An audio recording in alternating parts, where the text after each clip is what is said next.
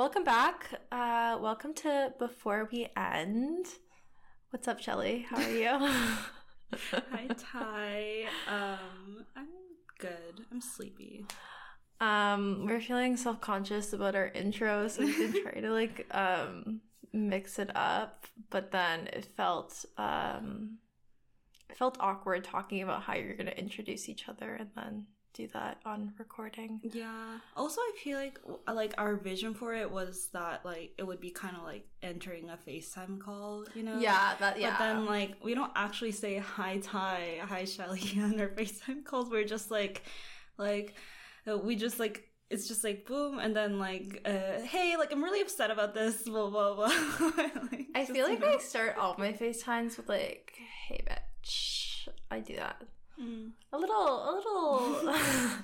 little acknowledgement. Oh, sorry. We also don't FaceTime each other this much. I mean, like that much these days now that we're living with each other. Yeah. Although I actually do FaceTime you quite a bit from my bed. Yeah. Like actually a lot. Well, I mean, I've done it a couple of times too, but I don't like to move to talk to people. That's the best part about FaceTime. That's fine. Anyway, so today we're going to be talking about the really famous Netflix series Cheer and a little bit on to be known or not to be known and some stuff around visibility, social media, fame, knownness, etc. But yeah, before we get into things, is there anything that you've been thinking about lately? I don't know. Today I really overslept, but I could also like feel that my body needed it. So that was good. I feel like I was like if I had woken up earlier, then my body would have taken like three naps afterwards anyways. So and I had I want to say I had a good dream, but then the part that I remember about it is kind of horrifying. Oh my god. So yeah, I think it was like in the moment it was cute, but then now that I think about it outside of the dream, I'm like, oh, that was kind of horrifying. What was it? I was picking out a puppy, like at a I guess like a store, not a shelter, which is not something I would do, but whatever. And then but for some reason these puppies were like immobile, as in like it wasn't like they had like a disability or anything. It was like literally like it was like they were dolls, but then if you touch them they would come to life. Whoa. And then you could just but you could only like pick them while they're like basically like sleeping, I guess. Like it looks like they're sleeping. Okay. But kind of like also kind of dead. Right. And like then, frozen. Yeah, frozen. And then you could only pick them while they're like just passed out, and then when you pick one up, like it's alive or something. And it was cute. Like there were a lot of cute puppies, but also waking up from the dream, I was like, what the fuck was that? That was so creepy. But yeah. Yeah, I've been having really scary dreams lately. But not like nightmares. You know when dreams are scary, but they're not nightmares? Yeah, they're just like a little like off. Yeah, they're like but like yeah, like I feel like scary things happen within them, but it's not like I feel like nightmares really is more about like the feeling, you know, like intense anxiety and like just extreme like panic. Yeah. I've also had nightmares where I woke up from them and then I laughed about them because it was so fucking ridiculous. I was like, why did my dream self like, why was my dream self scared from that? Oh my god, like, I had dude, I used to have the funniest fucking nightmares when I was a kid. Yeah. I genuinely had, like, I would have a lot of, like, anxiety dreams where there'd be, like, too much of something, and I somehow, like, the amount of something would overwhelm me. Okay. But this one dream I was dying at, basically, the concept was I had to bury sausages in the ground. Okay. But there were too many sausages. Okay. And I I couldn't like figure out how long it would take me to bury all of these sausages in the ground. I was probably like 12. I literally woke up from a dream in like a cold sweat, like hyperventilating. Like, no, seriously, like and it was just I remember it being like such a nightmare. Like I woke up with my heart racing and I was like panicking and like shaking and like so scared, which is just so weird. Your brain is Freud would have a field day on that one. Right? Oh my god, that's such a Freudian dream. But yeah, because it's very phallic, I guess. It's so phallic. And you're also like 12. Yeah. That's so I don't know, but it was just like, I think what it is I used to have a lot of dreams, like nightmare panic dreams like that, where I had to like count a large amount of numbers, or like it's just like, I think it's just like numbers. The concept of like a lot of things. Yeah, that makes sense. That like gets me scared or something. I don't know. Yeah. I like a dream that I like died about was like, cause so I'm, you know, bilingual. I like speak Korean and English, right? And like I literally dream either in Korean or in English or both a lot of the times. And but then it like gets kind of confusing sometimes, because like people who I like my parents will speak to me in English in my dreams sometimes, but they don't do that in real life or something, you know. But anyway, so I had a nightmare once where like I had like a very like Korean mythology like ghost come to my dream. Whoa. Like it was it's like a 처녀 계신 물 계신 kind of thing, like where it's basically like a story where a virgin girl like died. Like when virgin girls die in like Korean like myths, they like turn into like water ghosts, and they like try to drag you through to the water, and they're always like wearing like a white hanbok, because that's like what dead people wear, and like also they always have like long hair, like long hair that they've like grown out their whole life, right? Like because that's the Joseon dynasty like tradition thing. So like so they have like long hair like covering their faces, or like it's all wet and like it's like, very horror-y. And anyway, so like, and basically their whole like reason for like staying in this realm is that they died without having sex. And so that's like their biggest like grudge, yeah. So that would suck. Yeah, that would suck. So anyways, well, I mean, oftentimes it's also like it's implied that it's like male violence. Anyways, so like I had one of those ghosts like appear in my dream and like was like yelling at me really scarily, but she was talking in English. Right. Like she was like, it was yelling at me in English, but then like in a very like Korean like appearance. Right. And then I was so scared in the dream. Like I was also like waking up in cold sweat, like hyperventilated. And then I realized, I was like, why was she speaking in English? I was like, that's actually such a funny imagery. Yeah, that makes no sense. But yeah. Anyways, dreams are wild. I know it's also like apparently it's like Jupiter and Pisces. Jupiter went into Pisces, so that's why everyone's dreams are wild or something.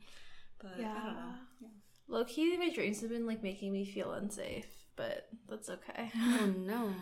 I literally, so one of my dreams, I was you know how I have that like pink pepper spray that my dad gave me?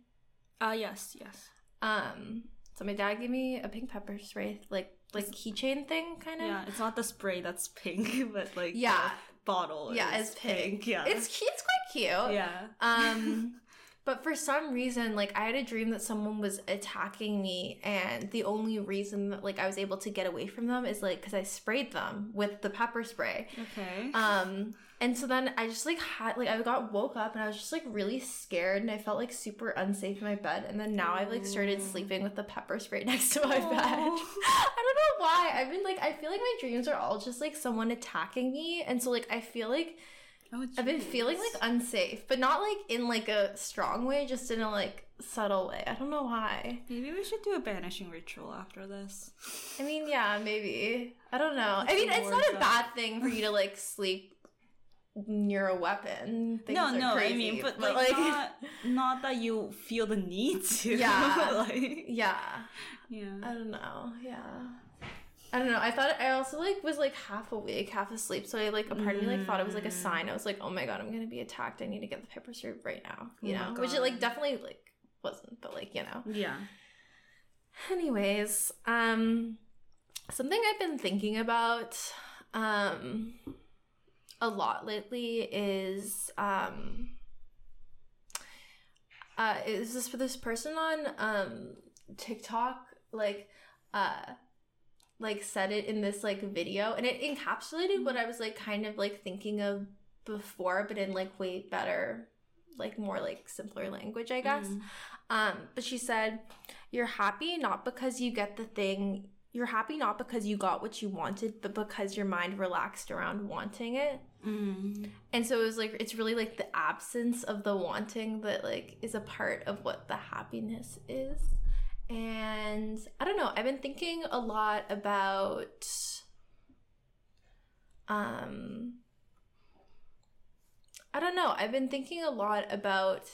how like in the past, like the different ways that I have like, I guess like manifested things or even like shifted timelines in some way, and like what was like the process of that happening, like the times that I did it like knowingly and unknowingly. And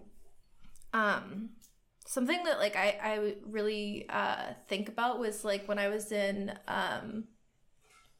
10th grade, I convinced myself I had social anxiety.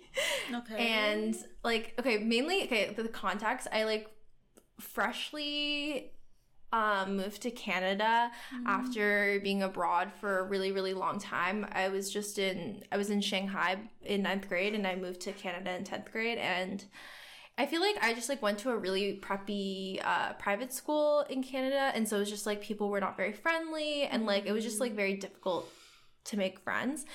And anyways, so I'm sorry this is getting to a point, but I convinced myself I had social anxiety just because I feel like people around me were like kind of like mean, but I like really embodied that reality in the sense that like I was like constantly worried about like talking to people. I was like constantly like anyone, like I was like constantly, and I was also like really like making the fact that like I was like identifying myself with social anxiety as like a real problem. Like I was like constantly trying to like fix it and really desiring to not have social anxiety, like and like all of these different things, and like wanting that different reality. And then I was thinking about like jump forward to myself in 12th grade when I feel like I was like extremely confident, didn't have any trouble asserting myself or talking to people.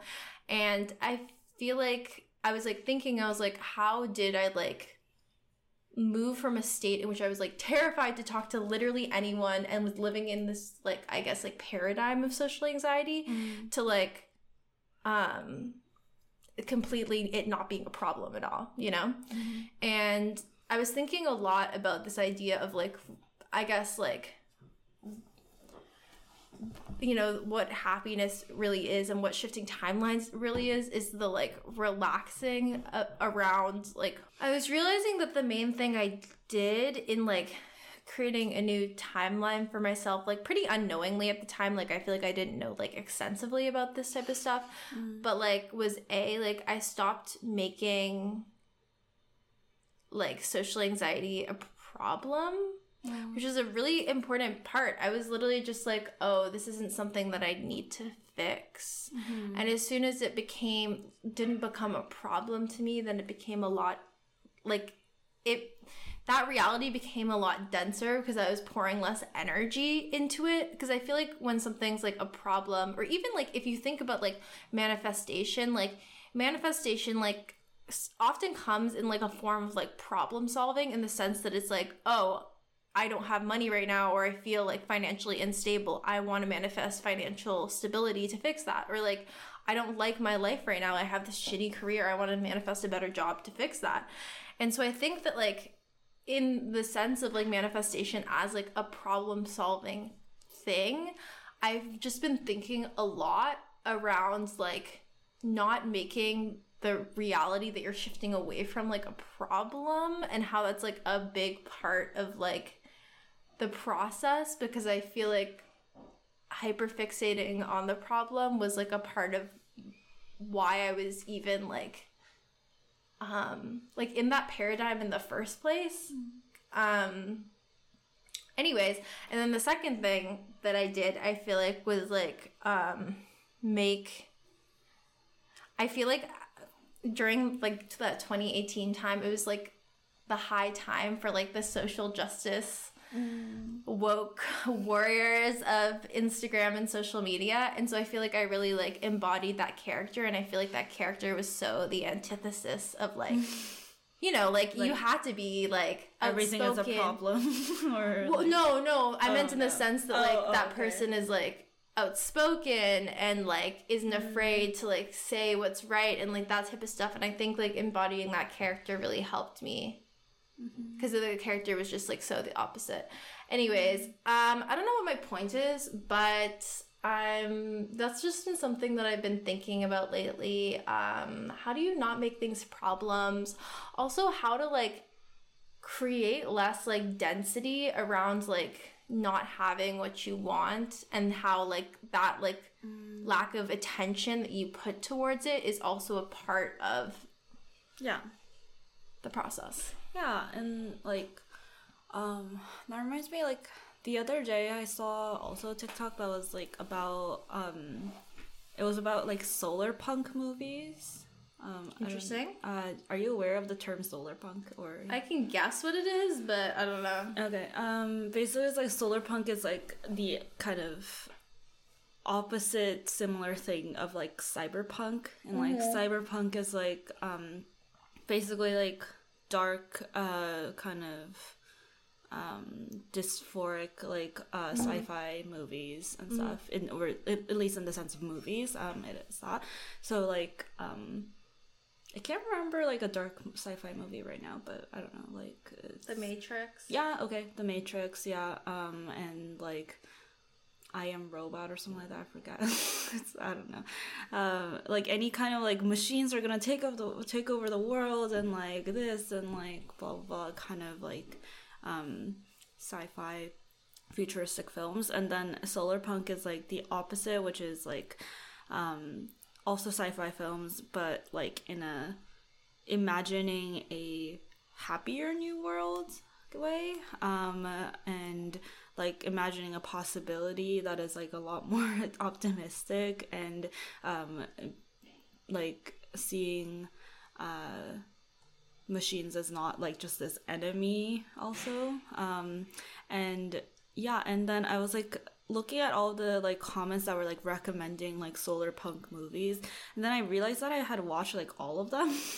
Like it's like the Robinsons, or like wait, there was another one that I forget.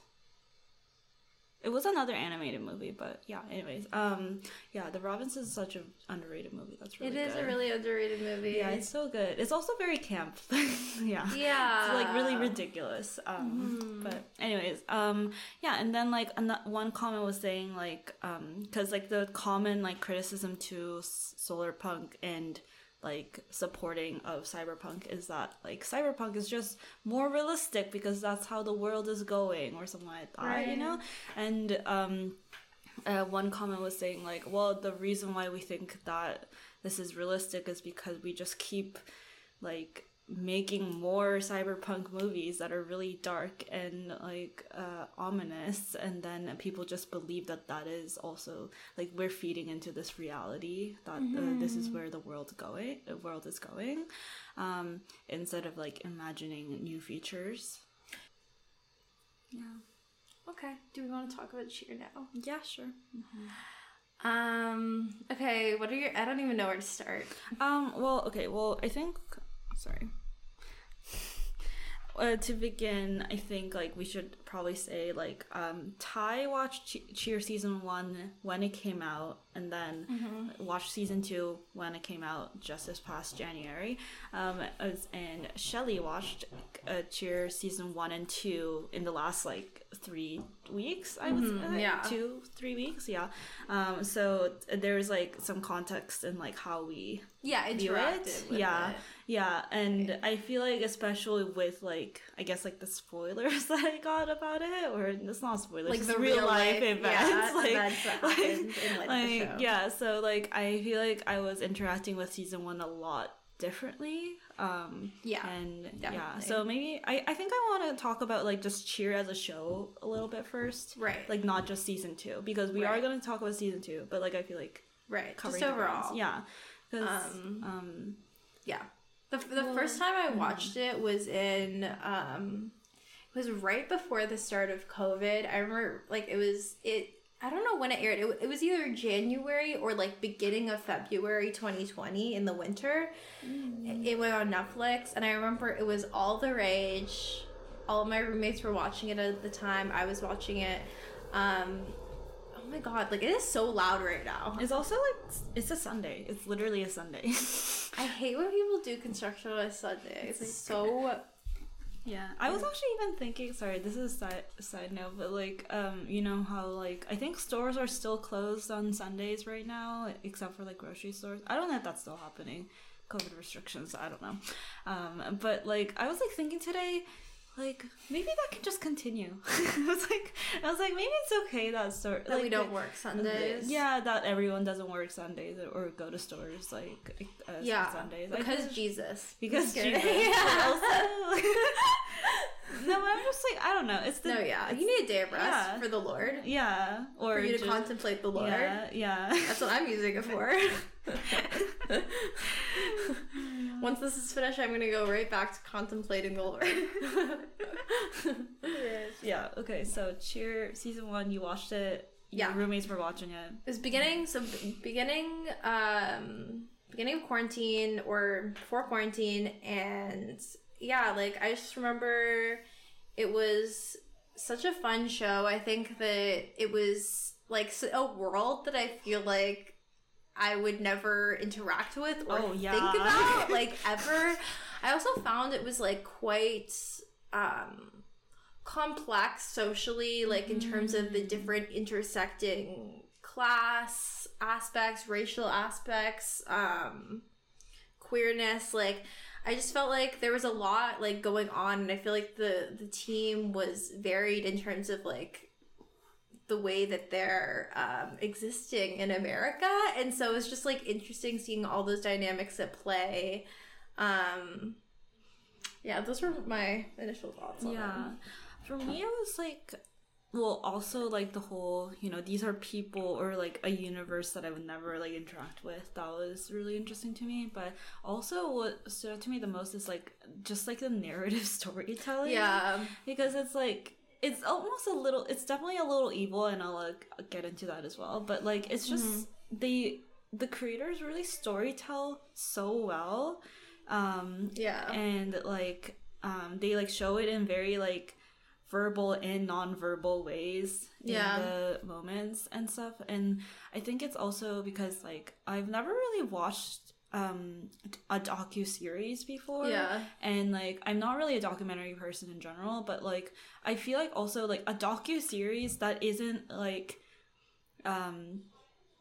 just like, I don't know, like going into this mystery of a case or something for a whole season, like it hasn't really been done before, you know, like a docu-series following like multiple people, like I feel like it's definitely been done before, but I don't know, like it's definitely been done before, but I feel like it's not really common. I don't know, like, or the way that it's like it's almost like they're treating them as like characters is. But I mean, the whole premise of like mockumentaries like The Office and stuff like that are like built on mimicking. Yeah, but they're still like docuseries like those that like go through the real life stories of like people over time.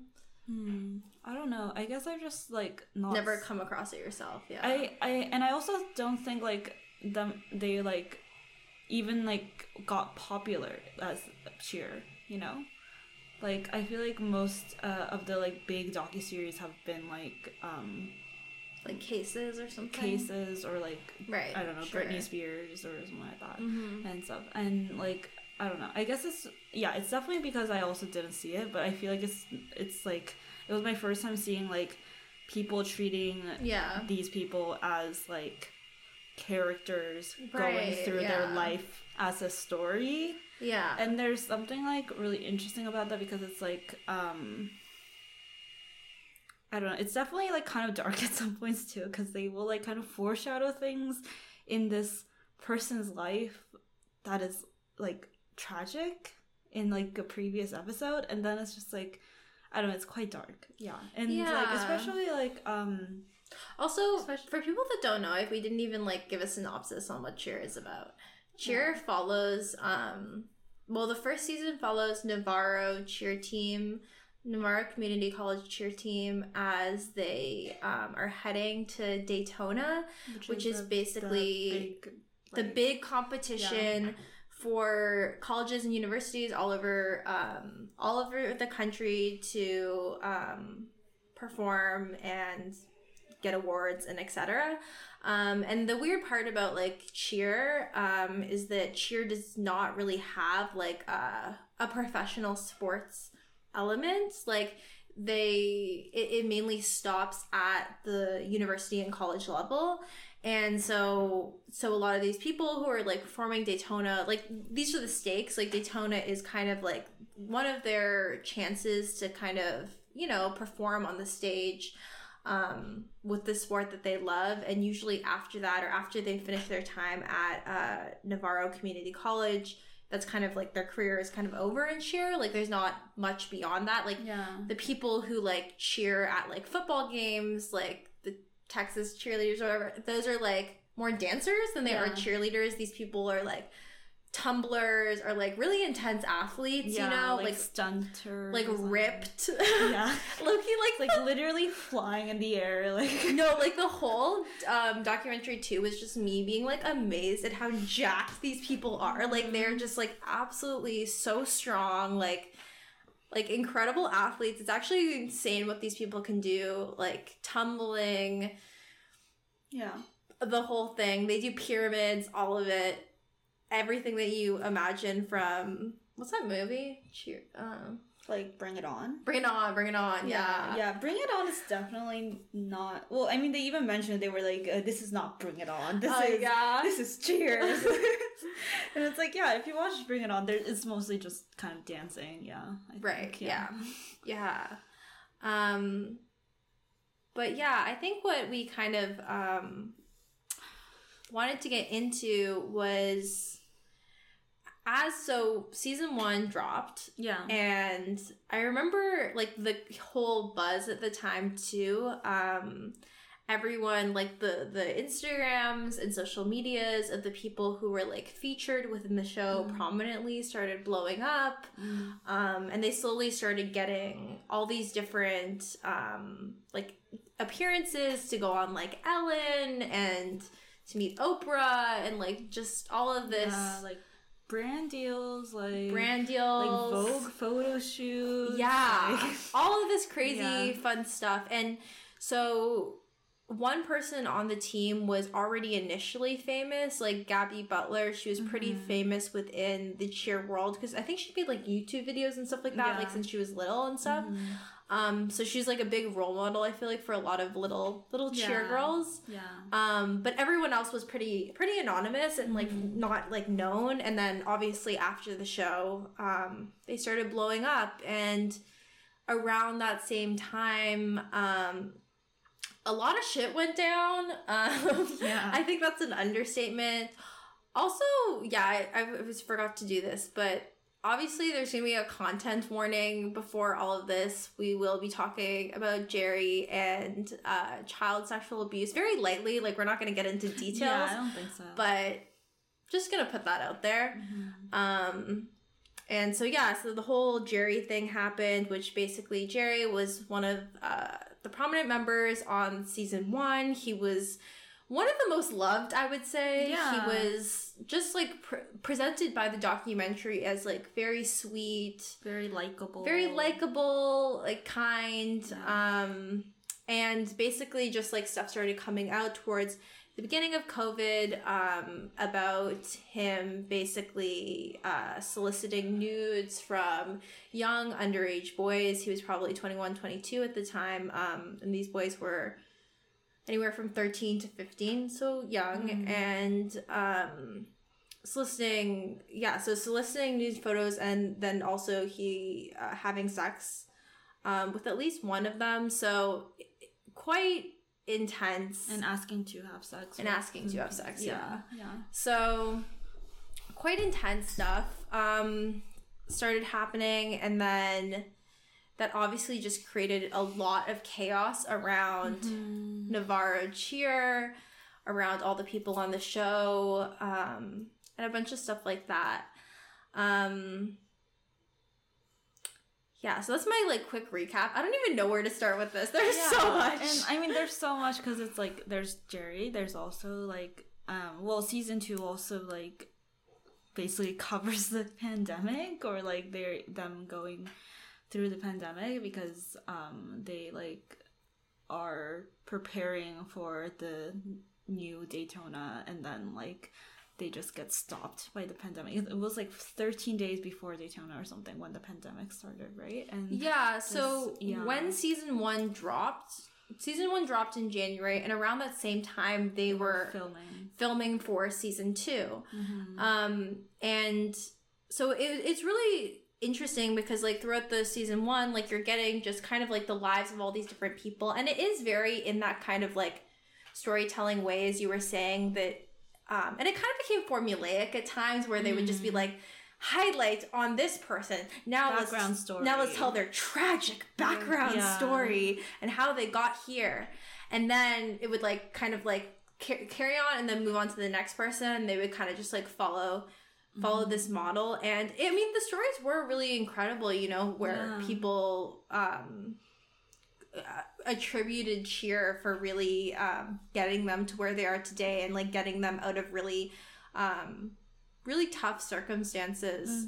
I was even thinking too about how like a lot of, and this was also one of the foreshadows that they put in season 2, which was like people, you know, would oftentimes talk about, especially people who came from really difficult, either like poor class backgrounds, really tumultuous home lives, would always just be like, Cheer is like the only place where I could go to. It was the only place that I had stability, you know, in my life.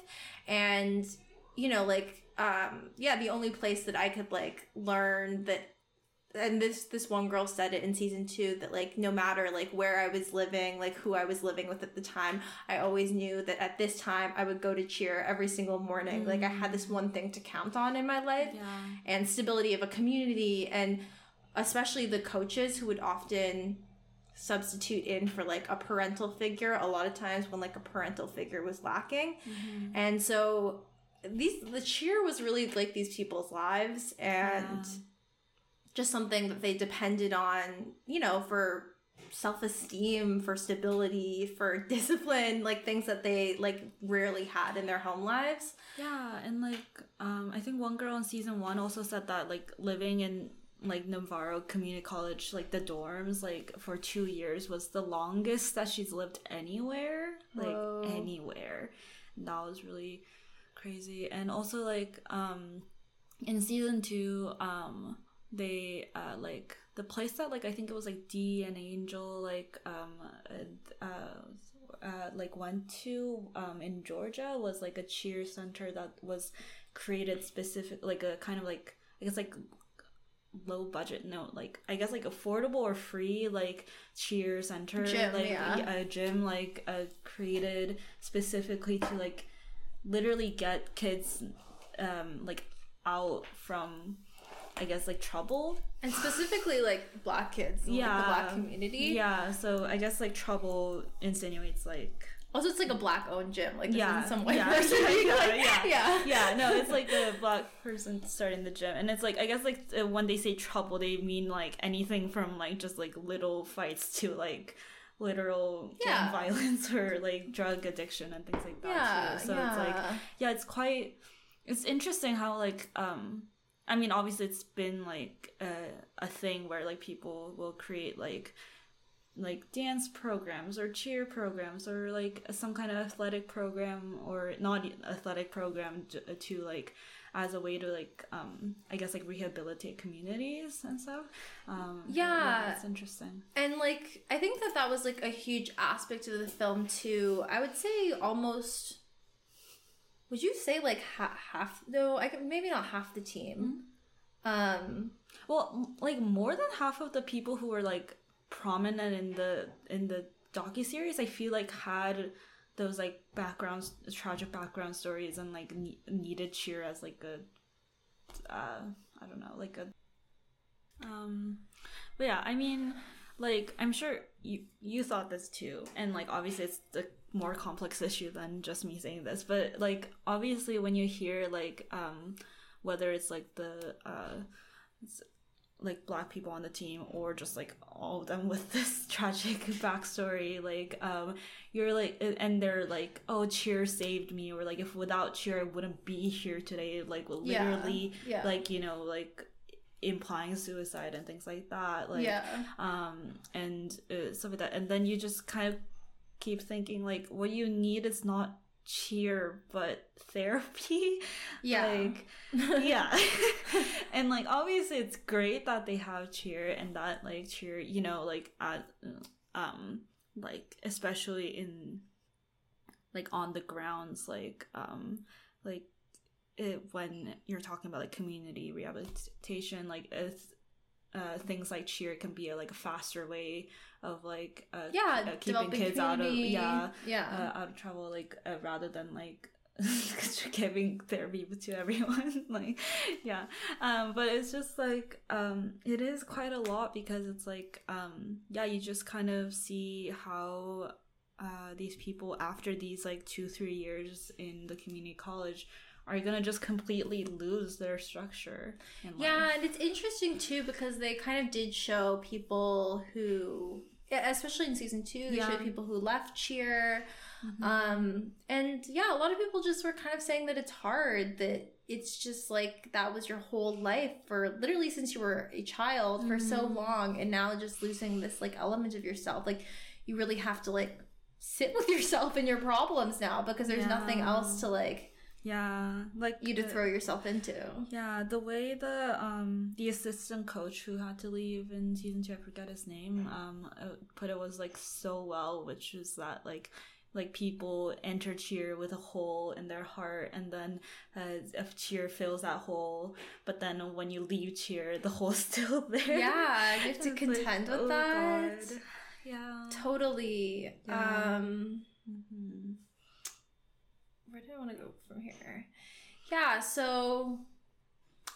So season 2 was really, really interesting, because where season 1, I feel like it was intense, because it was like they were getting ready to go to Daytona, they were preparing their routine, and these people, like when they like prepare their routine to go to this big competition, like it is like rigorous, like it is like blood, sweat, and tears, vomit, literally.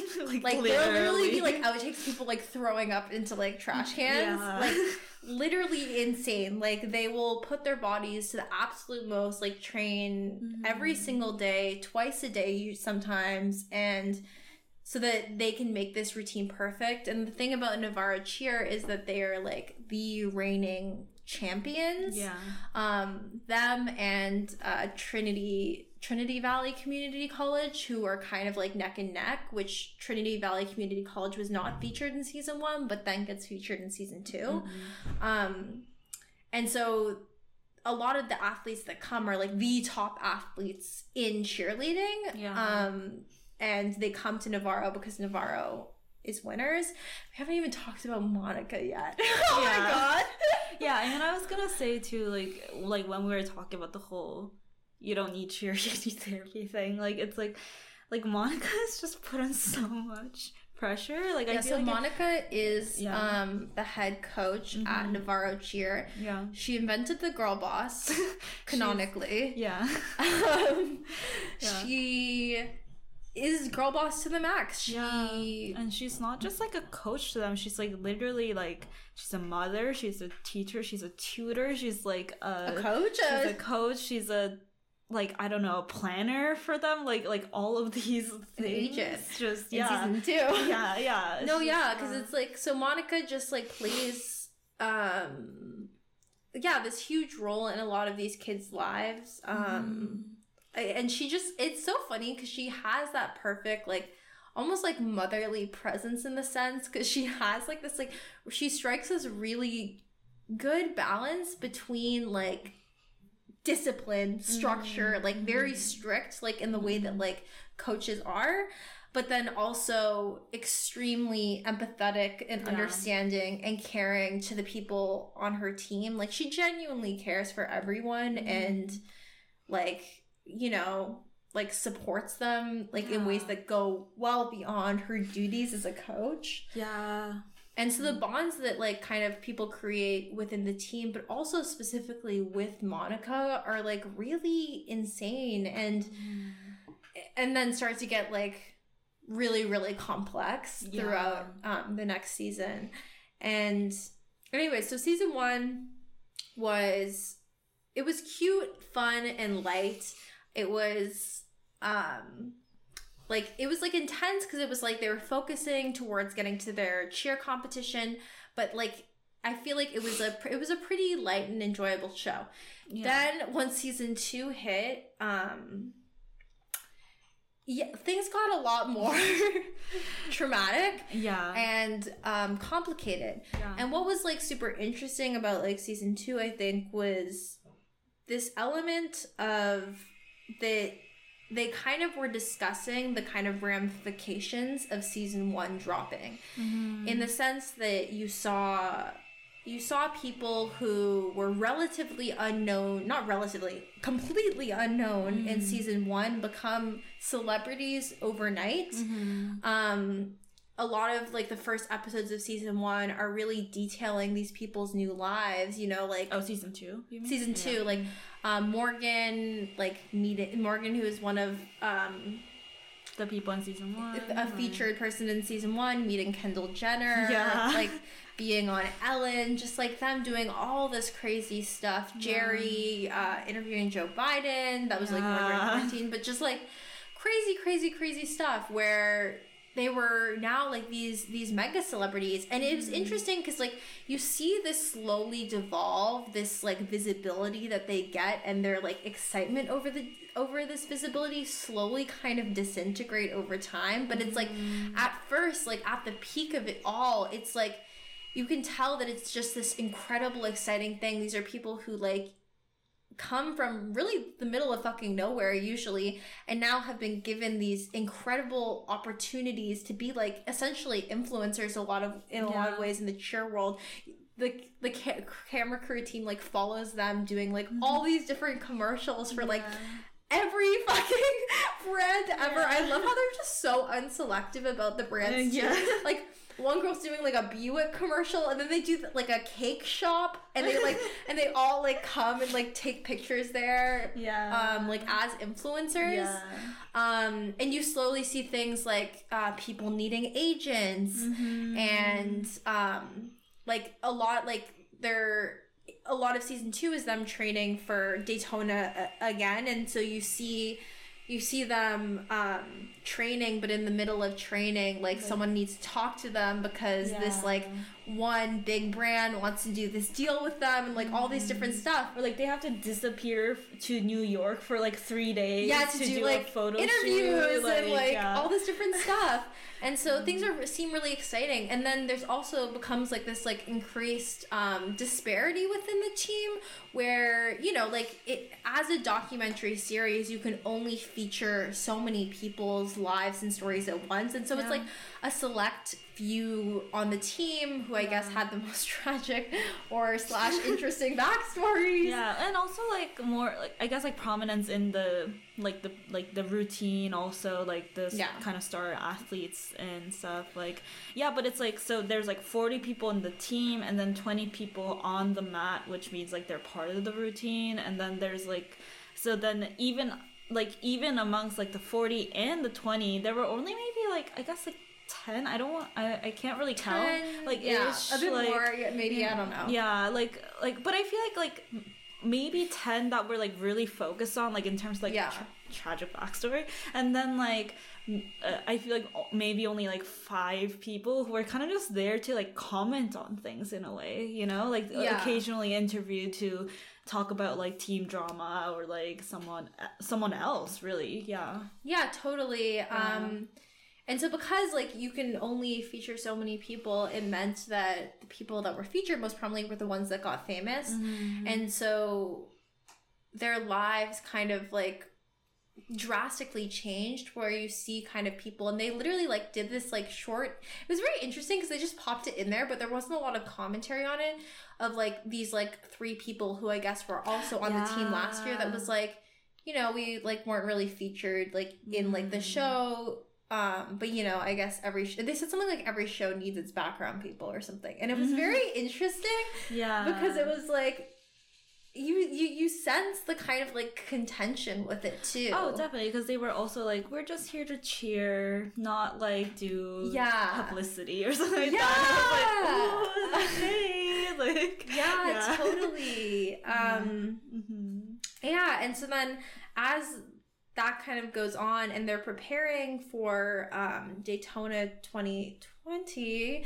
It's just this weird, like, foreboding thing where you slowly, like, at first it's all, like, fun and games, and then you slowly start to become aware of, like, the date, and you're like, oh, it's February 2020, and then you're like, oh, they're getting ready for Daytona, and then they did, like, a countdown to Daytona, so you're like, oh, Daytona is in this many days, and you're just, like, slowly over time, like, and, like, calculating together. You're like, wait a second, you know? And then they start, like, showing news screens where it's like, coronavirus is starting or something like that, and then they're like, oh, like, a coronavirus is not gonna shut down Daytona, like... Oh, yeah, and, like, things start circulating around the news, and you hear them just being like, oh my god, literally, people are being so dramatic, like, let's not focus on conspiracy theories, like, let's just focus on cheering, all this stuff. And it's, like, so funny because I feel like they do sound very, like, obviously silly in retrospect, but it's like that was also, I feel like, what everyone else was saying at the time, and, like, what we were saying about COVID. We were like, oh my god, people are being so dramatic right now, like,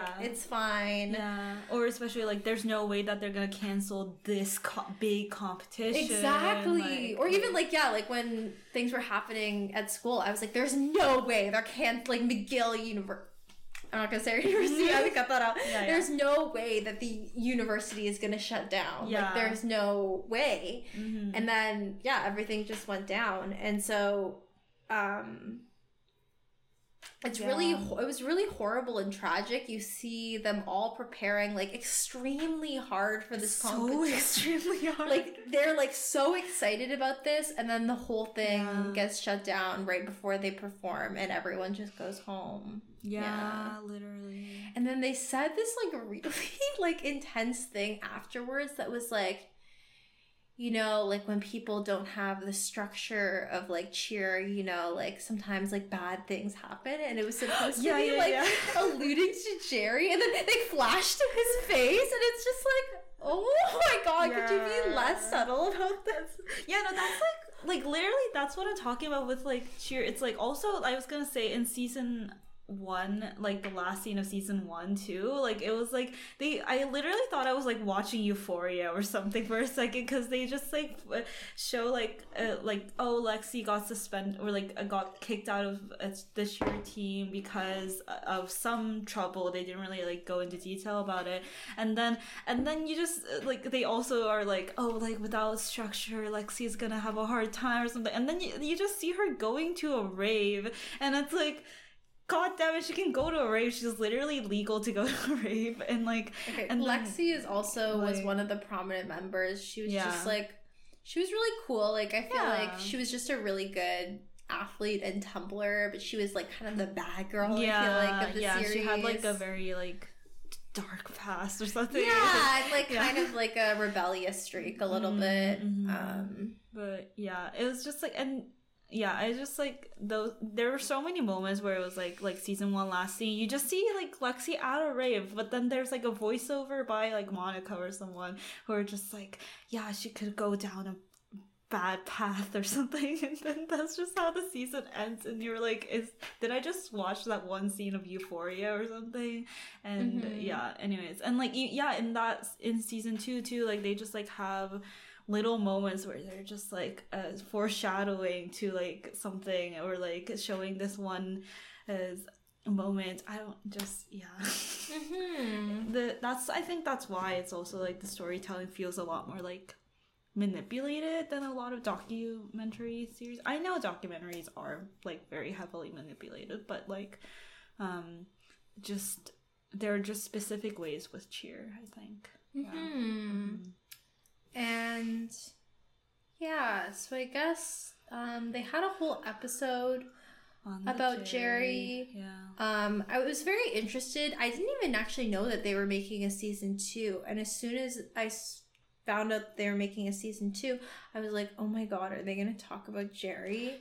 Because it was a big fucking deal when all of that shit came out. Like, I really remember it being like really, it was really shocking. It was really sad. I think everyone obviously felt really like shook by it, because I think Jerry was definitely portrayed, and I think still is in a lot of ways, like this like really sweet, like kind-hearted kid. And yeah, it was just I think that like everyone was just like collectively struggling with how to hold those two truths at once. And yeah, so they had a whole episode titled Jerry. And which was, I was surprised by that. I was surprised by that too. I definitely like that they didn't completely blow over it or just like exclude him from the season, because in the earlier episodes of season 2, like he is heavily like featured, like not like maybe like highlighted, but he is like heavily within the background. Like you see him and like a bunch of his other teammates doing like cameos and stuff like that, because it's like what like micro celebrities I feel like do these days to make money, and like just doing all this like all this stuff. And then so basically in the Jerry episode, I was really shocked about how far in they went. Like they went in like a way that like I wasn't expecting. I thought it would just be something like they'd be like, okay, this happened, whatever, but they not whatever, but like, you know. But they interviewed 2 of the survivors and their lawyer and the lawyer and the survivor's mother, and basically asked almost everyone on the team who's prominently featured, or like his friends, like just intimately like how they felt about the situation. And it was really heartbreaking. Like it was one of the most traumatic episodes I've ever watched. I think that it was a very like complicated situation in the sense that Jerry is a gay Black man, and I don't know about all of his survivors, but the ones that were featured on the show were white. And it's in Texas, and like and so it was obviously like there was just this element of I don't even know how to talk about this. I remember when all the stuff kind of came out around that, and I was feeling like without knowing like more further context, also without knowing any context. I feel like at first I was really I guess perhaps bothered by the way that the media was treating this situation, in the sense that, you know, like the headlines were very like kind of sensationalized, exactly. Like there were some that were calling him like a rapist, which obviously that is true if you're having sex with someone who's statutory rape. It's statutory rape. But I think like even the use of that like word, just like with this like Black rapist like trope or like stereotype that is like dominant within society, it just like felt very kind of unsettling to like witness the ways in which the media was really sensationalizing the situation.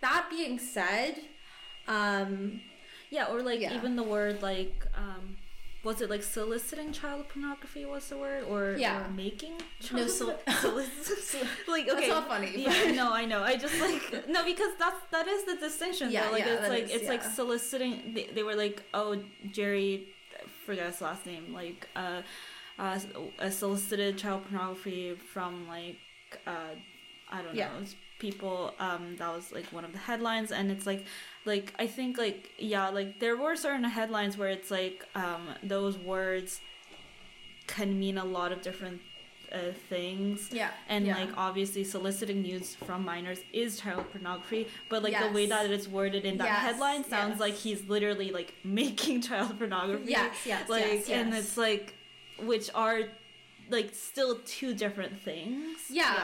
And again, like, this is like completely not to say that like like what he did was extremely fucked up, you know, like I think that of course his survivors deserve justice for like the trauma and abuse that was inflicted upon them. But yeah, it was just it felt complicated to me, and also in the sense that I think it really like opened, especially watching the whole episode, it opened up a lot of questions around, you know, how do we treat people who cause harm, like what does restorative justice mean in this sense, you know, stuff like that. Well, the thing is, like, like, again, it's like two truths can be true, where it's like, this is still gonna be a more like racialized issue, like necessarily, like I don't know much about law, so I don't know if like they were saying like Jerry could face up to like 15 years in prison or something like that if like convicted, and I don't know if that's like a harsher charge than like what a white person with the same like I guess doings like would face or not, but even like, thinking about like Brock Turner and stuff like that, who, what did he go to jail for, like 3 months or something? So while having like a full ass like witness, that's what I mean, like that I don't know, but so it's like as the nature of like what it the case is, like he is still gonna face like more mistreatment. So right now he's in jail. He's not in prison. He's still awaiting trial. It's been like a year or two. It's been a while, which is just a whole other conversation about the U.S. justice system. But yeah, and so within the show, I think what was most like heartbreaking about all of this is I feel like I understood where everyone was coming from equally, and also like felt like everyone's reactions to things were valid in the sense that like, so someone who was the lawyer for the two boys, they were twins who were survivors of Jerry, she was talking basically just like about the situation, and she was like quite adamantly like wanting him to be imprisoned. Like she like was adamantly like saying that these people need justice, that everyone who is friends with him should like basically make comments like publicly denouncing him, and that child sexual abuse, of course, is like not okay in any circumstance, and we need to, you know, like put in like stronger measures, especially within, and then it became a whole conversation around and around like sports in general. And at first I was kind of just like, wow, like this seems very like, I mean, like obviously, but also like just in terms of the ways that she was like kind of asking or like wanting every single person who was close to him to completely denounce him. Like for me, that felt heavy-handed in the sense that I was like, oh, there's so many complex relationships here. Like they've known him for so long and have loving friendships with him, so that this is like a shock, and I don't think them being able to fully denounce them would be possible at this point. And so, but at the same time, I like realized and it was like revealed throughout the episode that this person who is a lawyer is one of the survivors. I forgot his fucking name. Good, because he doesn't deserve to have his name said, but a gymnastics physiotherapist who's like very famous in public trial of the sexual abuse of dozens and dozens of people, like, of his athletes. And So in that sense, it was just like, even like that intense reaction that she kind of like gave to this, like it was like, it makes sense. And it's like, you see the way that like, you know, she's really obviously has, so this is so personal to her, and she carries so much childhood trauma from like the abuse that she endured, and of course she wouldn't want anyone else to endure the same abuse. And so then it was like, yeah, I understood that. And then there was other reactions where, you know, Gabby Butler, who we were talking about before, made a really I guess more controversial comment that she was literally like, she was also in tears during this interview, which kind of like gave a lot of like, I don't know, it felt invasive at times, like especially like the questions that the interviewers were asking to her. But she was kind of just talking about how she felt like she was mourning this person that she knew, and at the same time was kind of just said that she couldn't turn her back on him. Yeah. And yeah, which is a pretty big statement to say against someone who is really convicted of child sexual abuse right now. Yeah. But at the same time, it's like, I understood that reaction as well. Yeah. And then there's people like Ladarius, who we'll talk about later, but was best friends with Jerry, who is completely was like, you know, fuck him. Like, you know? Yeah. Especially with Ladarius also being a survivor of similar circumstances. Abuse. Yeah. When he was a kid. Yeah. So...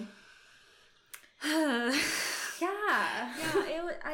feel like, so my thoughts on like that episode, or so specifically, so what I was gonna say earlier also is like, the two truths can be true, that like, yes, a Black gay man can still like facing trial in this way can still be like treated racialized, and totally, but at the same time, obviously, that his survivors are not less like valid. Exactly, you know, exactly. And I think like, honestly, I feel like with that lawyer, I didn't really like what she said, to be honest. But I obviously also understand where she was coming from with all of her like past.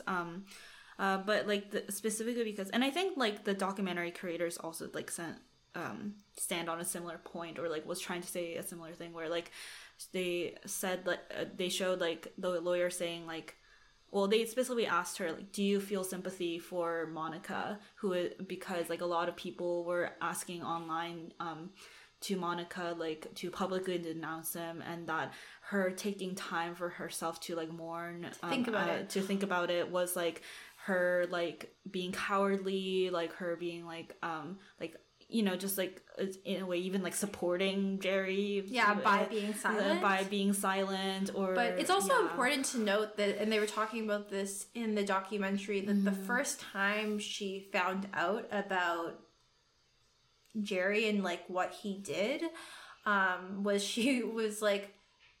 she became a contestant on Dancing with the Stars because she got famous for cheer, and she's always wanted to be on Dancing with the Stars. So it was this really sweet moment of like her doing this thing, but she found out about Jerry just as she was going to go on for her first performance on Dancing with the Stars. And it's live performance.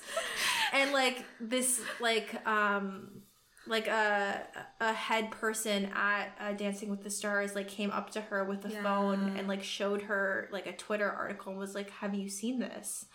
And she was just minutes, and she was just like, what? Like her whole world just collapsed, and then she had to like perform. And so it's just like, it was incredibly like unnerving, disorienting, like shocking, like it felt unfair for her not to get a second to process like what the fuck just happened. And it was also like, because you know, obviously a big part of people like criticizing her was also that people believed that, you know, because Monica was so such a big part of all of these athletes' lives, like in a like we said, like even motherly way, that like basically, how could she have not known, or how could she have like even let this happen?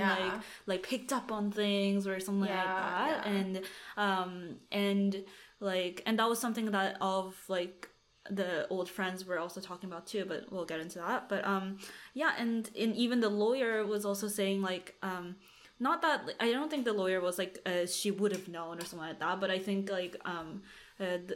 like she was saying basically like as a responsible adult, like or a responsible adult thing to do is to publicly denounce someone who has done this thing, and also apologize for any like part in it that like that Monica would have been responsible for, like and I don't know, that's such a complicated issue, because I feel like, you know, like I don't think like it's a lie when like Monica says that she didn't know,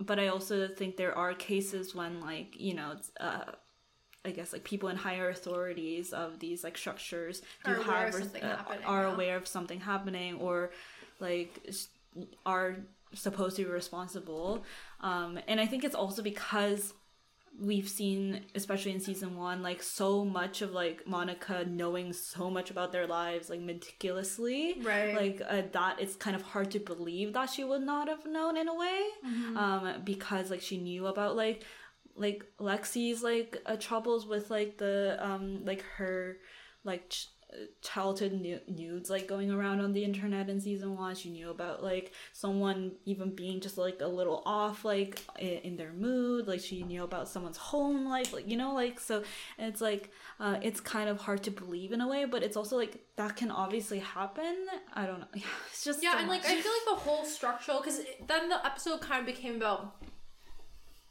these structural questions of child sexual abuse happening within professional athletics, or like just within athletics and sports overall, and like the lack of regulation and monitoring and protection that these children often got, and how specifically also like in sports, like it's so common for an adult and a child to be on the same team, right, or just like close to each other, more like contact like like either between a coach and a teammate, or like between teammates even. Like they pointed out like this one team that had like a 30-year-old and a 13-year-old in the same team, like physiotherapists, coaches, people that are engaging very intimately with your body in that way. Like there's just a lot of like room for like misconduct. And anyways, and so, but what I was interested in was like, because I think that what they were really bringing up was like this question of power, and I think the survivors were really discussing, you know, because after season 1, Jerry had this new form this new mode of cultural capital. Like he was, or even before, like he was very liked within. He was very liked, but he didn't have like power in the way that like he had it in terms of like in season 2, like he was known throughout the cheer community. Like he was Jerry Harris. Like he was like this big figure that people looked up to, that people wanted to take photos with. All this different stuff. And so his survivors were kind of like citing the fact that they were like, it felt very scary to go against someone who felt like, who had all this fame and like really wielded all this power. And so I was like interested in that, because it was like quite complex, because it was like Jerry had power, but also he didn't in a lot of ways. And in the sense that like, I feel like a lot of these different like misconduct claims, like even like Larry Nassar that we were talking about, the gymnastics physiotherapist, like he like had a position of power in the sense that, like he was in like a position of power. And I was just wondering too that like if Jerry didn't become famous, like would this have happened in the same way, even in the fact that like him believing that he had the power to get away with something like this. Do you know what I mean? Well, I think it actually started before Cheer season 1, though, actually, I think, when they talked about it. Well, the two twins were talking about it as in, like, they knew him and they knew who he was. Like, when he, like, first messaged them, they're like, oh, yeah, like, we knew Jerry, like, blah, blah, blah. No, but I think it was, like, they also knew him from, like Jerry was also kind of just like a known person in the like all-star cheer community, too. Like in the beginning at least. But yeah I know what you mean though, that it's like more about the power of like being known as well. And I think it was like I'm sure that's also like when he's just like a liked person in the All-Star community, like maybe it would have been easier to like call him out about it, basically. Whereas like I think what they were saying too is that like if they had talked about it, like, or when they did talk about it actually, like initially, like before they went to a whole like lawyer situation, like a lot of people around them literally were like giving them like dirty looks in the gym or in the hallways of like a competition. Like everyone was like, those are the twins that are like making allegations against Jerry. Like they didn't believe him, believe them, you know. Yeah. So I think but it's and I don't know, and I mean even just like departing from Jerry Harris and talking about like kind of the fame and visibility of all the different people on the team and how that evolved. I think Monica had a really rough time in season 2. Jesus Christ. Like when season 2, like the first scene opens, like, and it's like the first scene is literally just like Monica being interviewed, and like and she's like also for some reason wearing all black also to just match the theme, and she's like just looks traumatized, like and guarded, you know, like she's just like, it's been a hard year, like you just see the way like Monica like is throughout the season really change, and like she just like looks like weighed down and like just like completely like destroyed, like it's just, and you can even see how like there were moments where she was like, you know, yelling at the team about something, and you can kind of like hear from the based on like all of the things that we know going on in her life outside of the cheer team, like that, like she's kind of projecting onto the cheer team when she's yelling at them too, like about like her own life, and just but so you know you see them kind of like deal and work with their newfound fame, and like Monica too, who's like the coach, got like a huge following from the show and became this like icon, you know. And she has a book out too, actually. Oh my god, it's called Full Out. She's literally girl boss. I've never met someone that is more girl boss than I also like I don't understand how like through all of this trauma she also found time to write a book. Maybe she's like a low-key ghost author. I mean, I'm sure someone like helped her write it. Like she's not a writer, but but anyways, so she, you know, like all of this stuff went down. She got this new following. It starts off great, right? Like she has this new following. Everyone loves her. She's got this like Dancing with the Stars. She got Dancing with the Stars reached out to her to like be on their show. She loves Dancing with the Stars. This is a huge opportunity. She's doing interviews with literally everyone that's big in the entertainment industry. Like it seems like exciting, and like things are really looking up for her. And then just slowly all these different things start to happen. Like obviously like COVID overall is just like hard on anyone. But then the Jerry thing happens. She gets so much backlash in relationship to that. Or even in relationship, anything that she posts really, or people. Gonna go into that. Okay. But and then she like, you see her slowly just like that other side of visibility and being known. Like you see that like she starts to get like hate comments for the littlest of things. Like people start nitpicking her and picking her apart. And like, you know, she has this one line where she was like, if I wear a mask, then everyone, or like she was like, if I post a picture from like a few years ago and I'm not wearing a mask, then people say that I'm a super spreader. And then if I post a photo wearing a mask, people say I'm like brainwashed and like, you know, whatever. And so she's just like, I feel like I can't win.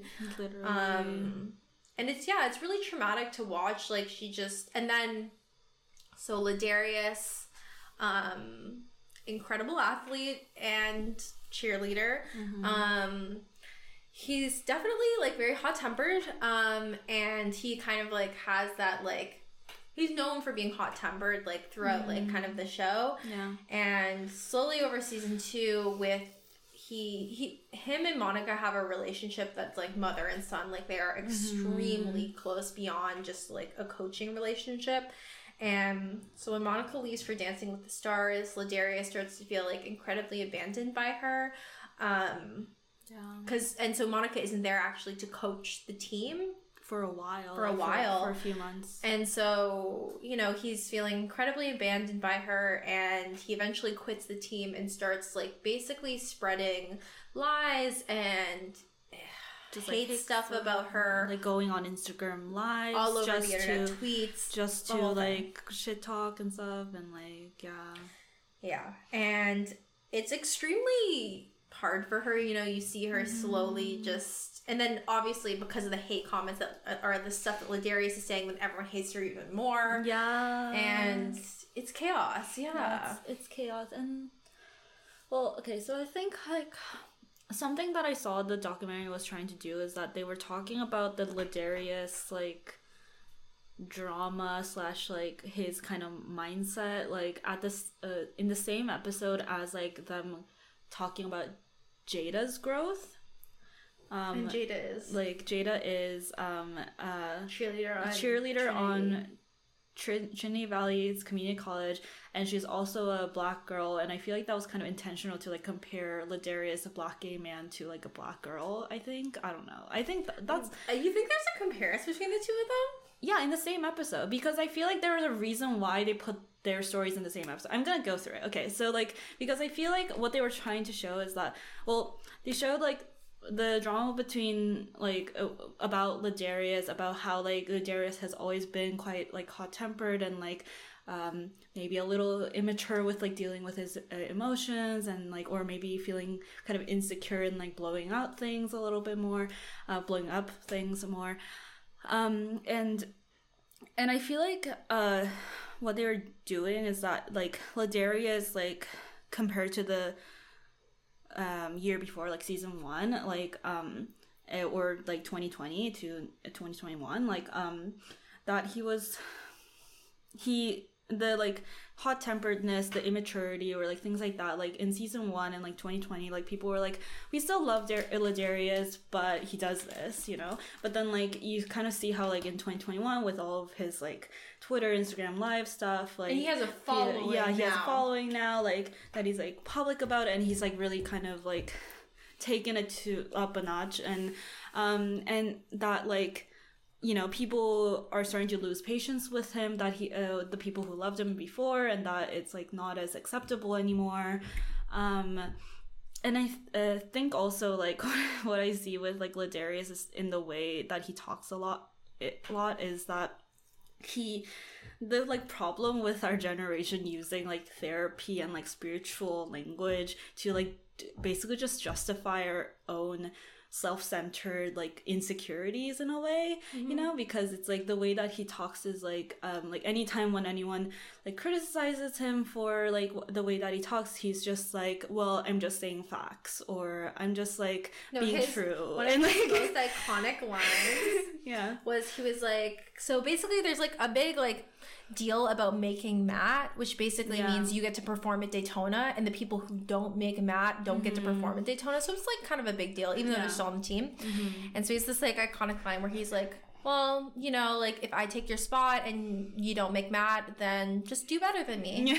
Like he was like, I'm amazing at this, and if you want to like get it, be better than me. Yeah. Honestly, that I do think that he's justified to say that, but like, he's incredible. Yeah, and then also like that is just the way that like on the mat, off the mat works. Like but I feel like I'm talking more about the way that where like people are like, you can't just say that, or like you're being mean or something like that, and he's just like, I'm saying facts, which is like, oh god. Or even like the way like when they were showing clips from his like Instagram lives or things like that, he's always like I'm just speaking my truth, like I've always been silenced, like now I'm just like, you know, speaking my truth, like like I'm like, you know, all this talk about like you know, boundaries, like and like and like, you know, like kind of and like all of this like, again, like therapy language of like but like the misuse of like therapy language of like in a way to like just justify yourself and like kind of stay a victim, you know, really like totally. And like I can see that with Ladarius a lot. But I think like, so what I mean by them making a comparison with Jada is I feel like because Jada and Ladarius, in like the 2020 like footages, like they're quite similar in personality in that they're both like loud and they're both like but I feel like Jada isn't mean. Jada isn't mean, but they do show clips of her like similarly like talking to her teammates like, you need to show up, you need to like do better, like blah blah, kind of like Ladarius, but not as much as Ladarius, you know. She knows where the line is. Yeah, she knows where the line is. And I think like they don't really talk about it so much in the 2020 footage, but in the 2021 footage, like the coaches are like, oh, Jada has grown a lot like in the past year, and she's a bit more patient now, she can trust the process more, like she can trust her teammates more, and like she like you know, is essentially like not mean, you know, kind of to her teammates. Not that she was like mean before, but I think like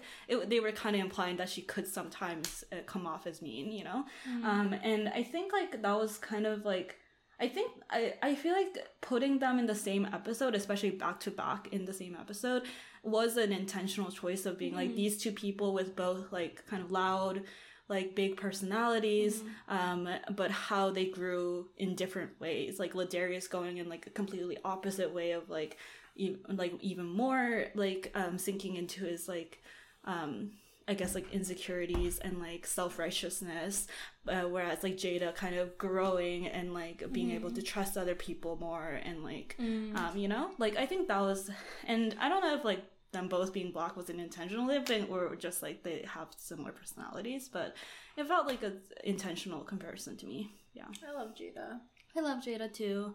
Yeah. Should we migrate towards talking about stuff more broadly? Like what do you mean by stuff more broad? Like what are some things like to be known or not to be known? Oh yeah, sure. Yeah. Okay, so upon this departure from discussing the pitfalls of fame and visibility,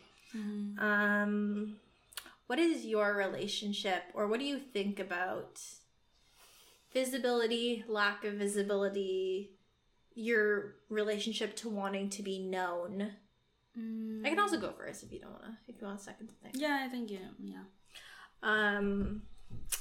So yeah, I don't know. I've been thinking a lot lately about, and I've talked about this a lot, about how I feel like social media platforms, you know, really increasingly kind of desire for you to show your full authentic self, kind of.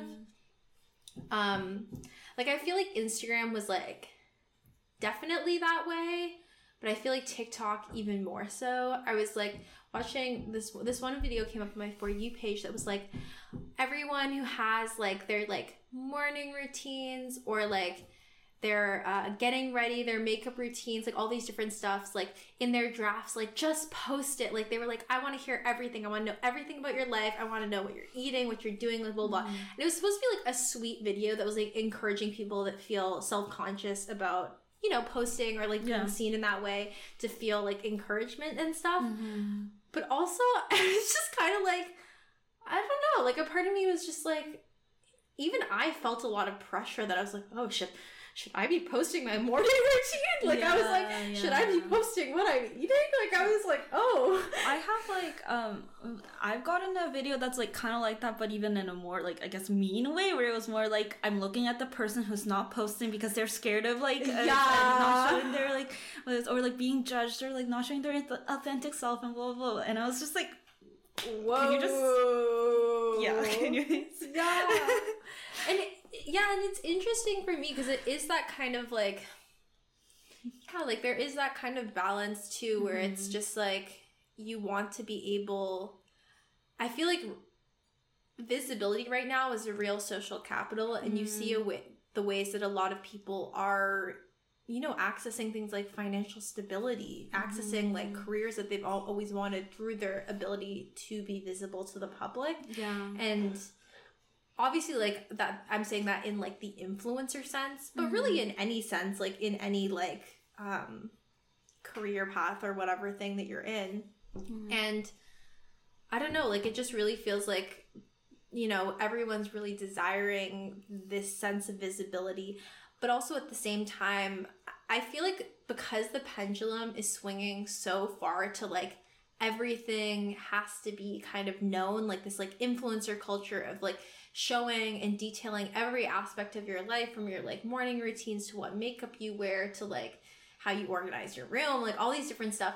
I feel like we're slowly desiring right now like a little bit more mystery from our celebrities, and also just mystery in general from other people. The Alexa Demi complex. I was gonna bring the Alexa Demi thing. Yeah. Yeah, this is a conversation we've had many times, but yeah, like I just feel like so I was talking about this with Alexa Demi, where I was just like, why? You were talking with Alexa Demi. Yeah, so me and Alexa Demi were talking.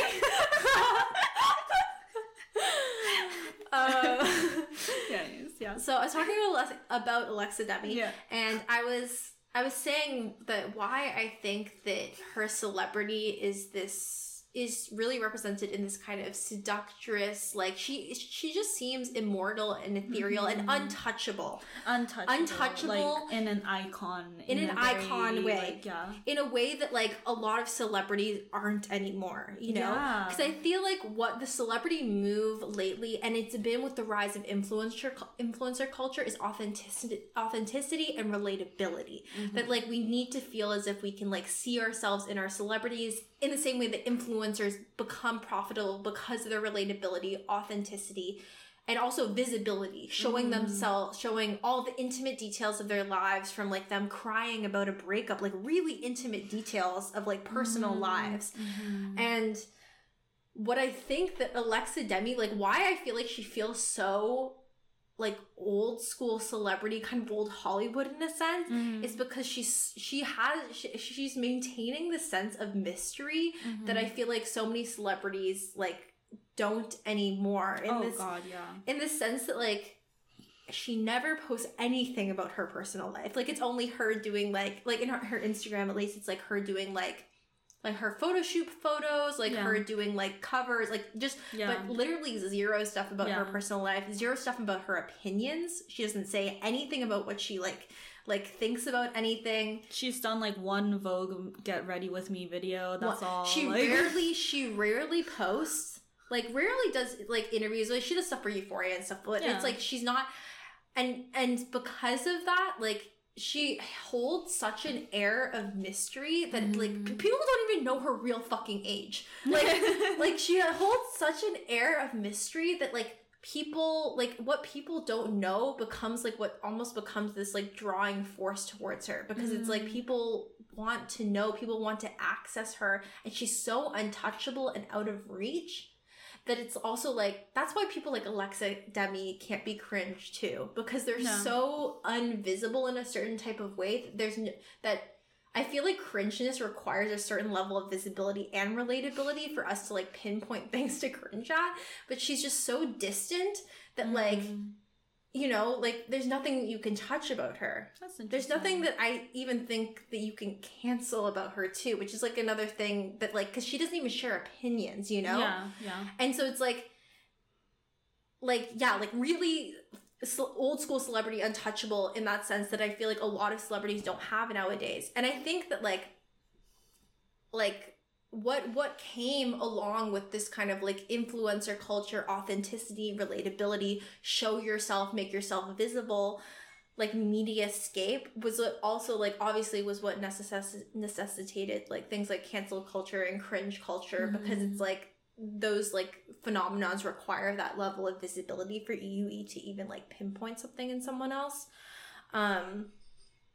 But yeah, so I just been like contending with that and thinking that like I really see that the pendulum is going to swing, where I feel like because like our culture, you know, is like really in this space of visibility, I feel like we're gonna slowly start desiring levels of mystery. And yeah, so it's kind of just like been also a question too of like, you know, my own like presence on social media and stuff like that. And this weird desire too that you can't help shake, like if you're a person in this world, which is the desire for visibility, you know, the desire to be known and like what that can like present to you. But at the same time, this kind of like overwhelming like fear of what that might mean.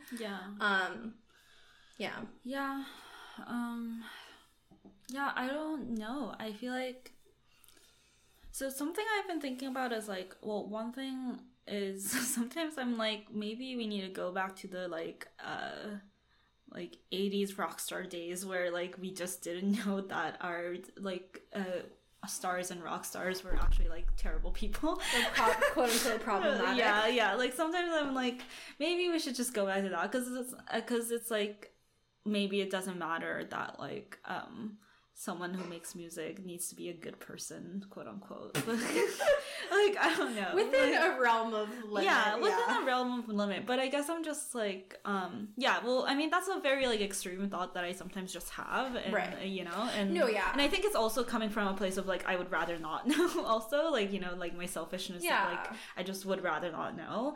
Yeah, I mean, it's the same thing we're talking about of like, we're like, Lana Del Rey is a musician. She doesn't need to be a good feminist. You know? Like, it's not what she's doing, you know? Or like, I wish that Ariana Grande would just like stop doing something ridiculous so I can just like enjoy her music. I don't know, like, yeah, it's very cringy. Anyways, but at the same time, I feel like I really enjoy like, you know, obviously I do enjoy like when people I like quote unquote like look up to in like celebrities or otherwise, when they're vulnerable online in any way. Like I love the wait, I'm forgetting the name of the actress who played Love Quinn, who is played by Victoria Pedretti. Victoria Pedretti, like she did, I'm sure you've seen clips of it going on in TikTok, like the Style Like You interview. I think so, right? That's the one where they like take off one garment at a time and like, you know, my famous cousin did one of those too. Really? Yeah, it was really crazy. I was like randomly scrolling, and also Nema did it. That's why I was looking, because I was Nema did it? Yeah, Nema did one. Oh my god, I didn't want to see that. Well, I was looking at Nema's one, and then I started scrolling, and then I literally just saw my fucking cousin, and I was like, since when did you do this? It was actually a cute one. I'll send it to you. Yeah. I guess it's like, well, Style Like You is not one of those ones where it's like only big celebrities. Yeah. It's like, I think it also started as a smaller project. Yeah, exactly. So, yeah, but. Yeah, and like I love that interview of Victoria Pedretti specifically. Like I love all of them really, like the concept of it. But I feel like Victoria Pedretti like really had a willingness to show her vulnerable self in hers, whereas like I think some other ones, which like, you know, like obviously naturally like some other ones felt more guarded, like, you know, which is their right to be guarded, totally. Like, you know, or not to like expose themselves completely. But I think with Victoria, like she like really like I could you know, she had a willingness to show some vulnerability to at least to a certain point. And that's the thing too, is that like you're so right. I do actually really value, and it helps when people are really like honest and vulnerable about things they're experiencing, especially when it's something you can relate to. And it's but then you have like the other end of the spectrum too, where it's like there will be literally people who are having like mental breakdowns in public, or like real breakdowns on like Instagram Live, and it's just like that like the over vulnerability that kind of like divulges into like spectacle and like other stuff, you know. But I also feel like though, okay, maybe hot take, but like I feel like even the over vulnerability, and just like vulnerability to not vulnerability, like or wanting to keep things mysterious, I feel like it's more just about that person's like willingness to do it. I feel like even someone having a breakdown online publicly, like I'm like, if that's what you want to do genuinely, then like then I think that there's no like big problem with it, except for that, you know, maybe someone around you should check on you, like, but you know, like because I feel like it's like even talking about like more kind of I guess social issues, like like, you know, when a celebrity has like a disability or a like a drug addiction problem or like a mental illness or like like problems with their body image or something like that, like it's like people like we do admire celebrities who talk about those things vulnerably, because it like helps like other people feel like they can like relate to and like normalize things and things like that. But at the same time, I think the problem is like when celebrities feel forced to talk about it, you know?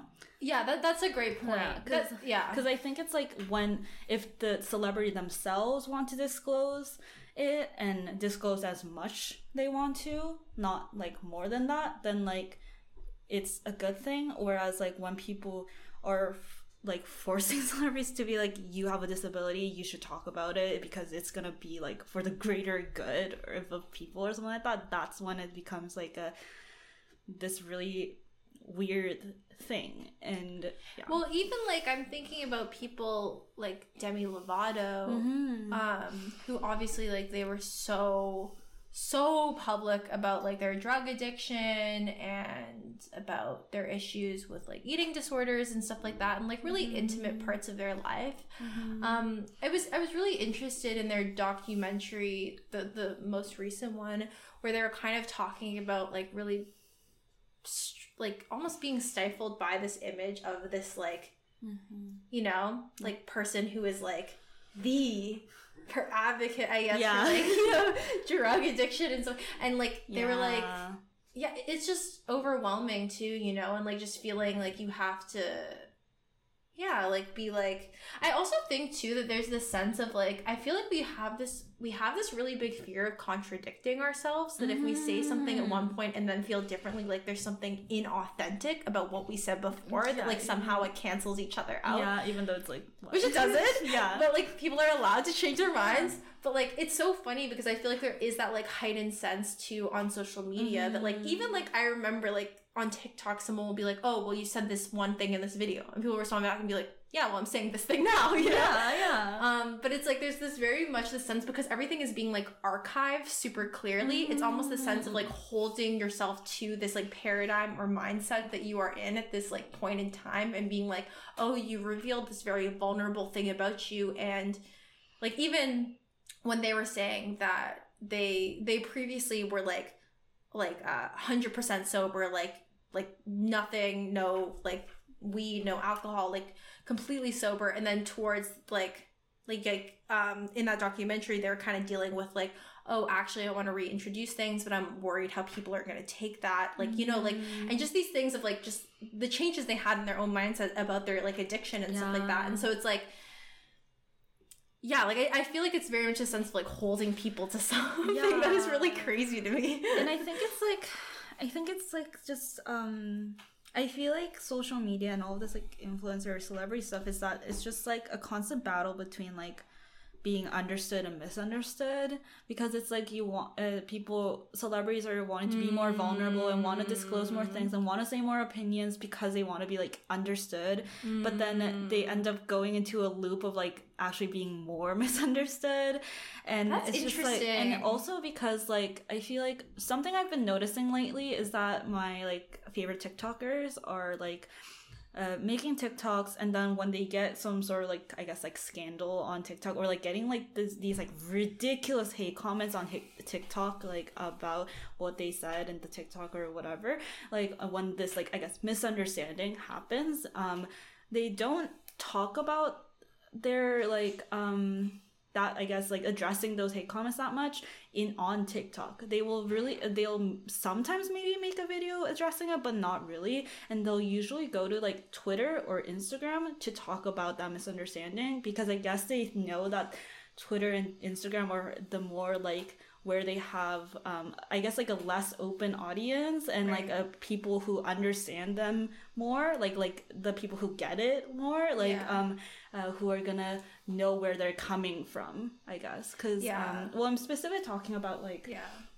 so like with like Chaotic Witch Hunt on Witch Talk, like they're a very great like witch talker on TikTok, and like they made well, they've been like more disclosing about their like invisible disability on TikTok. I'm not going to go too much because I genuinely also don't really know, to be honest. I haven't caught up with it that much, but yeah.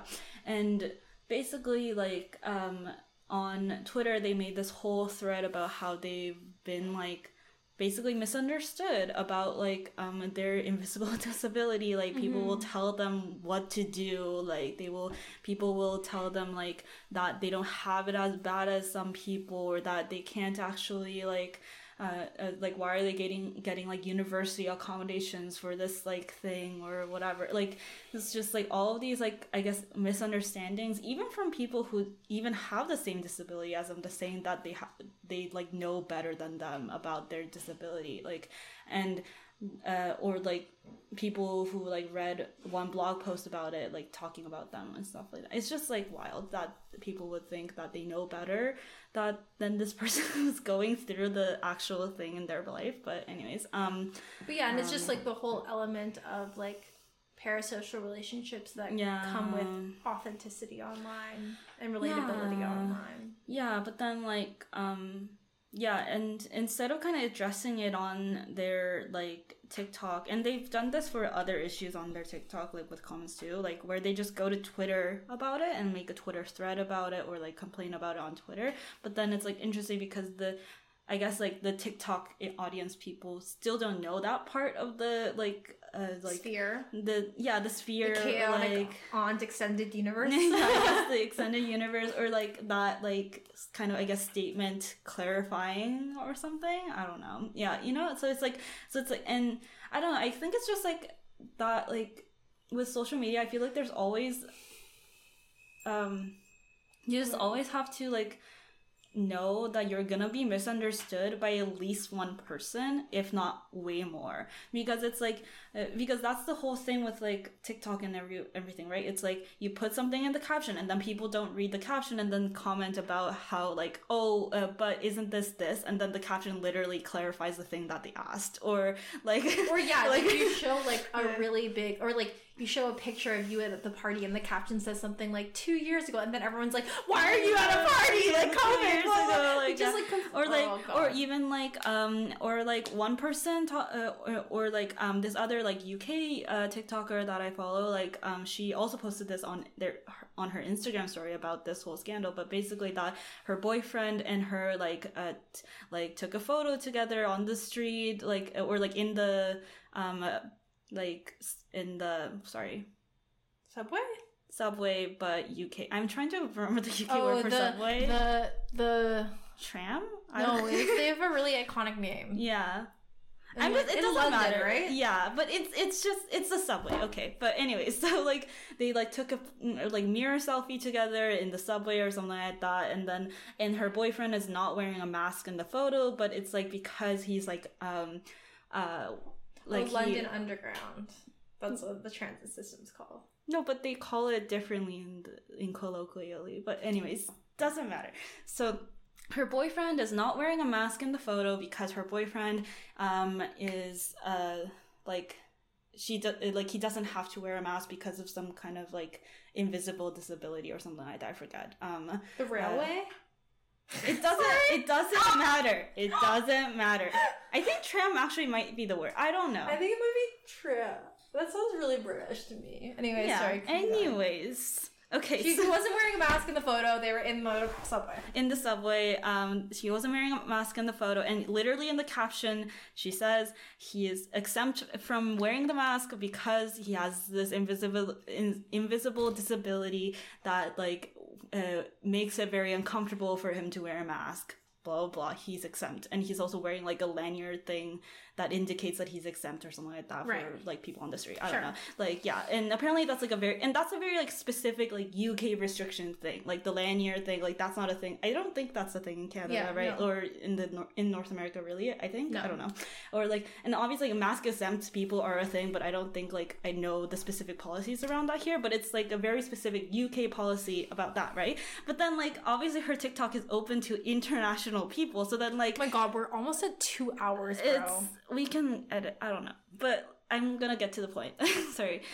So like obviously her comments are open to like international people, so like international people are like, why is your boyfriend not wearing a mask? Like, I don't care that he's mask exempt, or like I'm mask exempt but I still wear a mask, or like it's different here in North America, and it's like they're literally in the UK, like just so many things. And I was like, oh god, that is such a nightmare. And just I feel like it's just like, you know, there's so many people who are gonna misunderstand you, whether is because they just like literally didn't read the caption, or they don't understand something, or they just like literally just have a different understanding of the world than you, or are just like even like simply unwilling to understand. Like some people are just like determined to be mean also.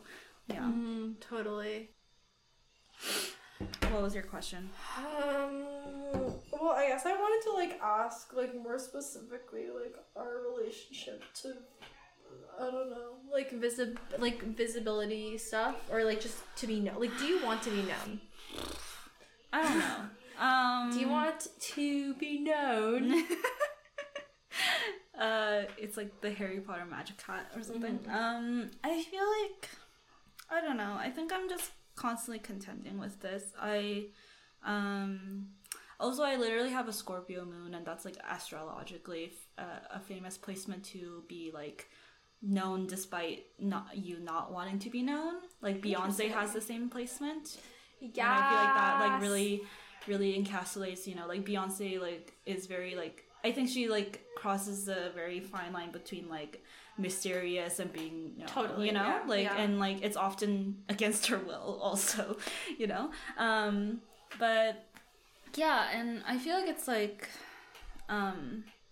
I feel like it's this constant battle of like, especially like when I'm scrolling through TikTok too, where I'm like, oh, there's this trend, I want to do this trend, it's kind of cute and fun, and like it seems fun and stuff, you know. And then but then like or even just like wanting any kind of opinion of mine known, or like wanting to make certain content, and it's not even in like a money kind of way, like I want to do this because content creating makes money. Like it's like it just, you know, wanting to be again like known, or I guess just like, yeah, I guess like wanting a part of myself known, or like that I could even like, I guess, tell people how to live their lives or something. I don't know, maybe that's a have like a condescending authority. thought. Yeah. Or that I could, I guess it's that I could like, that I could contribute to something. That's the big thing.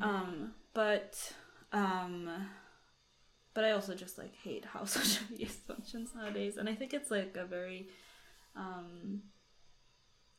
it's a weird thing, because I think it used to be like you know, people who, whenever people talked about like celebrities suffering from, I guess, being known, or like paparazzis, or like people's like being invasive about their lives, the main argument was that they signed up to this, you know.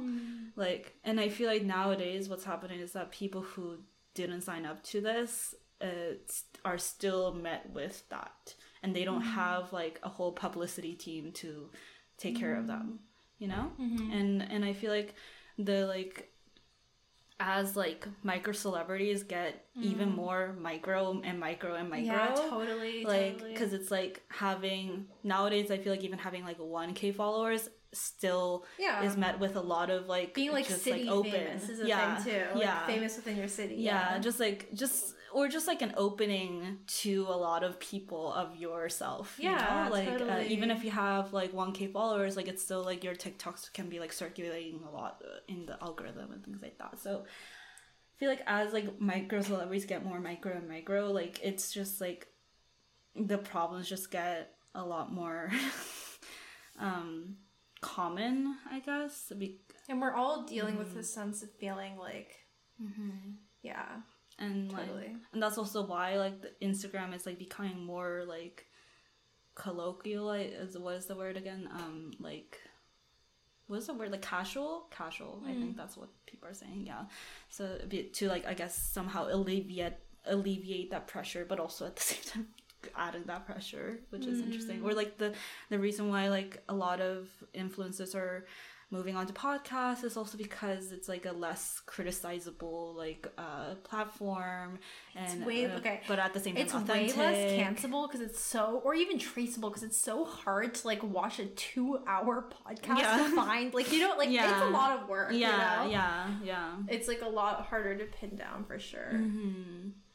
I feel like I've been having this kind of mentality where I feel relatively not visible right now, but I think that like a part of me, I like was kind of having this thought today. A part of me is like feeling like I want to enjoy this point in time where I feel like I don't have visibility, because, you know, things can change, you know, and even though like things like visibility are very exciting in the sense of just like opportunities, what it can like offer you, I think too, like, yeah, like there's something, I mean, and I'm sure you relate to this too, like if you're doing like any creative work online, or just like even just like a creative person in general, like not having eyes on like what you do really kind of gives you that like there's less pressure, you know, and you can create freely in ways that I feel like a lot of people that are creating with big like audiences feel like so much intense pressure to like with eyes on their work and stuff. So I don't know, I've just been getting the sense where I'm just like, you know, things could change, but like right now at this point in time, like I kind of want to enjoy the, I guess, quote unquote privileges that not being visible kind of has, like that, like you don't have people up your asshole. That's lit. I feel like it's just, I don't know. I think it's like in my personality too. Like I've always like contended with this feeling of like wanting to be known and not. Like I feel like I've always been like the kind of like just like the kind of like shy person who actually wants to be like on stage but also not, and like blah blah, like or like as a kid I would like write in my diary like as if I was like writing to a future person who was like finding my diary like within fossils or something like that. I love to think about that. Like I always thought that I was this like was a record of a 12-year-old girl living in like 2012 and this specific time and place. And hi guys, it's Thai and Shelly. We somehow the audio at the end of the podcast got really fucked up. I don't know, I think something happened with the mic, so it is ending very abruptly right now. But anyways, we'll see you next Thursday, or next Thursday. Bye. Shelly has food in her mouth, but she says bye. Bye.